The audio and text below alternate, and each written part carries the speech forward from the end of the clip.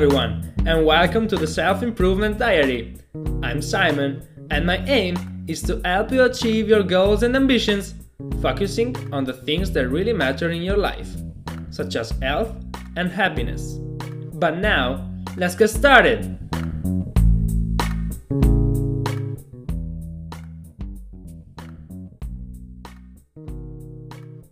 Hello people, this is the first episode of the Better Everyday series.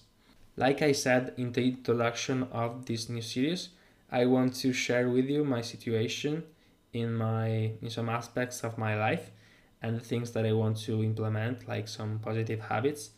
And let's begin with calisthenics. In calisthenics, I'm having a great period due to the fact that I met a guy at the university who does calisthenics too, is actually a trainer, and he made me, we made together, but he made most of it. We made a new workout that I'm currently following, and it's completely different than the previous one because it's divided into pull and push exercises. Okay, it's calisthenic stuff, but it's way lighter than the previous ones, so that my body has the needed time to recover properly, and so I feel way more energized when training, and I feel like I can make better improvements.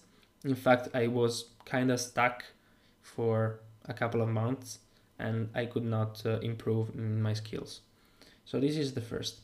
The second one is study, because now that there are the Christmas holidays, I find it really difficult to study.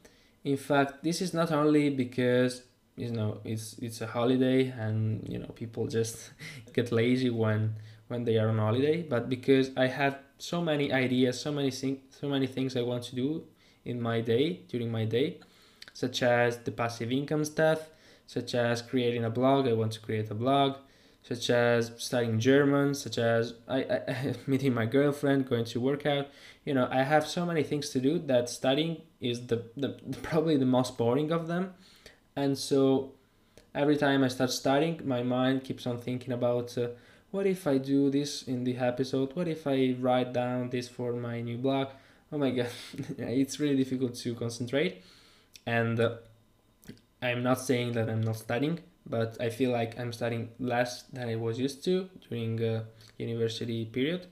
And this is not bad because, you can also have a relaxing holiday and start doing it more intensely when it starts again. But for my person, it's like I feel like I'm doing less than I could possibly do, and since I really care about my studying, I will do something about it.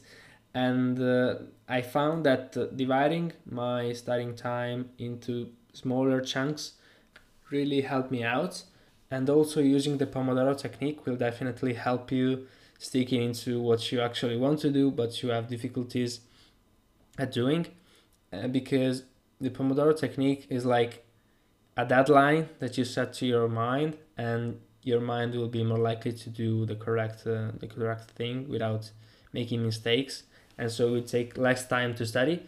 But also the commitment for 25 minutes, half an hour, the time that you set is, if you're like, I have to write an essay and it will take like 2 hours, you will never start doing it in one time, because it's a lot of time and it's super boring, I think.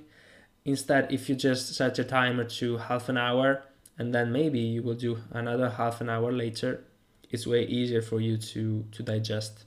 And the latest news is about meditation, and my brothers were recently given a new smartphone for Christmas, and so I stole one of their old devices, and now I've installed the meditation app and also the Pocket Cast, which is the podcast app, so that in the morning when doing my morning routine, which is about 1 hour and a half long, I use that telephone because I did not install any like email or WhatsApp, because I don't want any distraction in the morning. In fact, when I use my current smartphone, not the one that I use for meditation, I sometimes like read a message or something, and even though I try to avoid the thought of that in my mind,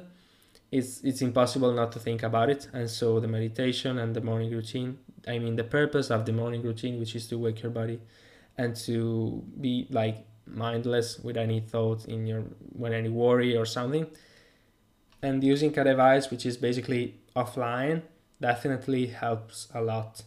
And I get that this might be a little bit drastic for most of you, but this is what I do, and I feel really comfortable at doing it. And so if you feel like me, please give it a try. So this is, hope you liked the Better Everyday first episode, and let me know, obviously, and share it with your friends, leave a review on iTunes, and see you in the next one.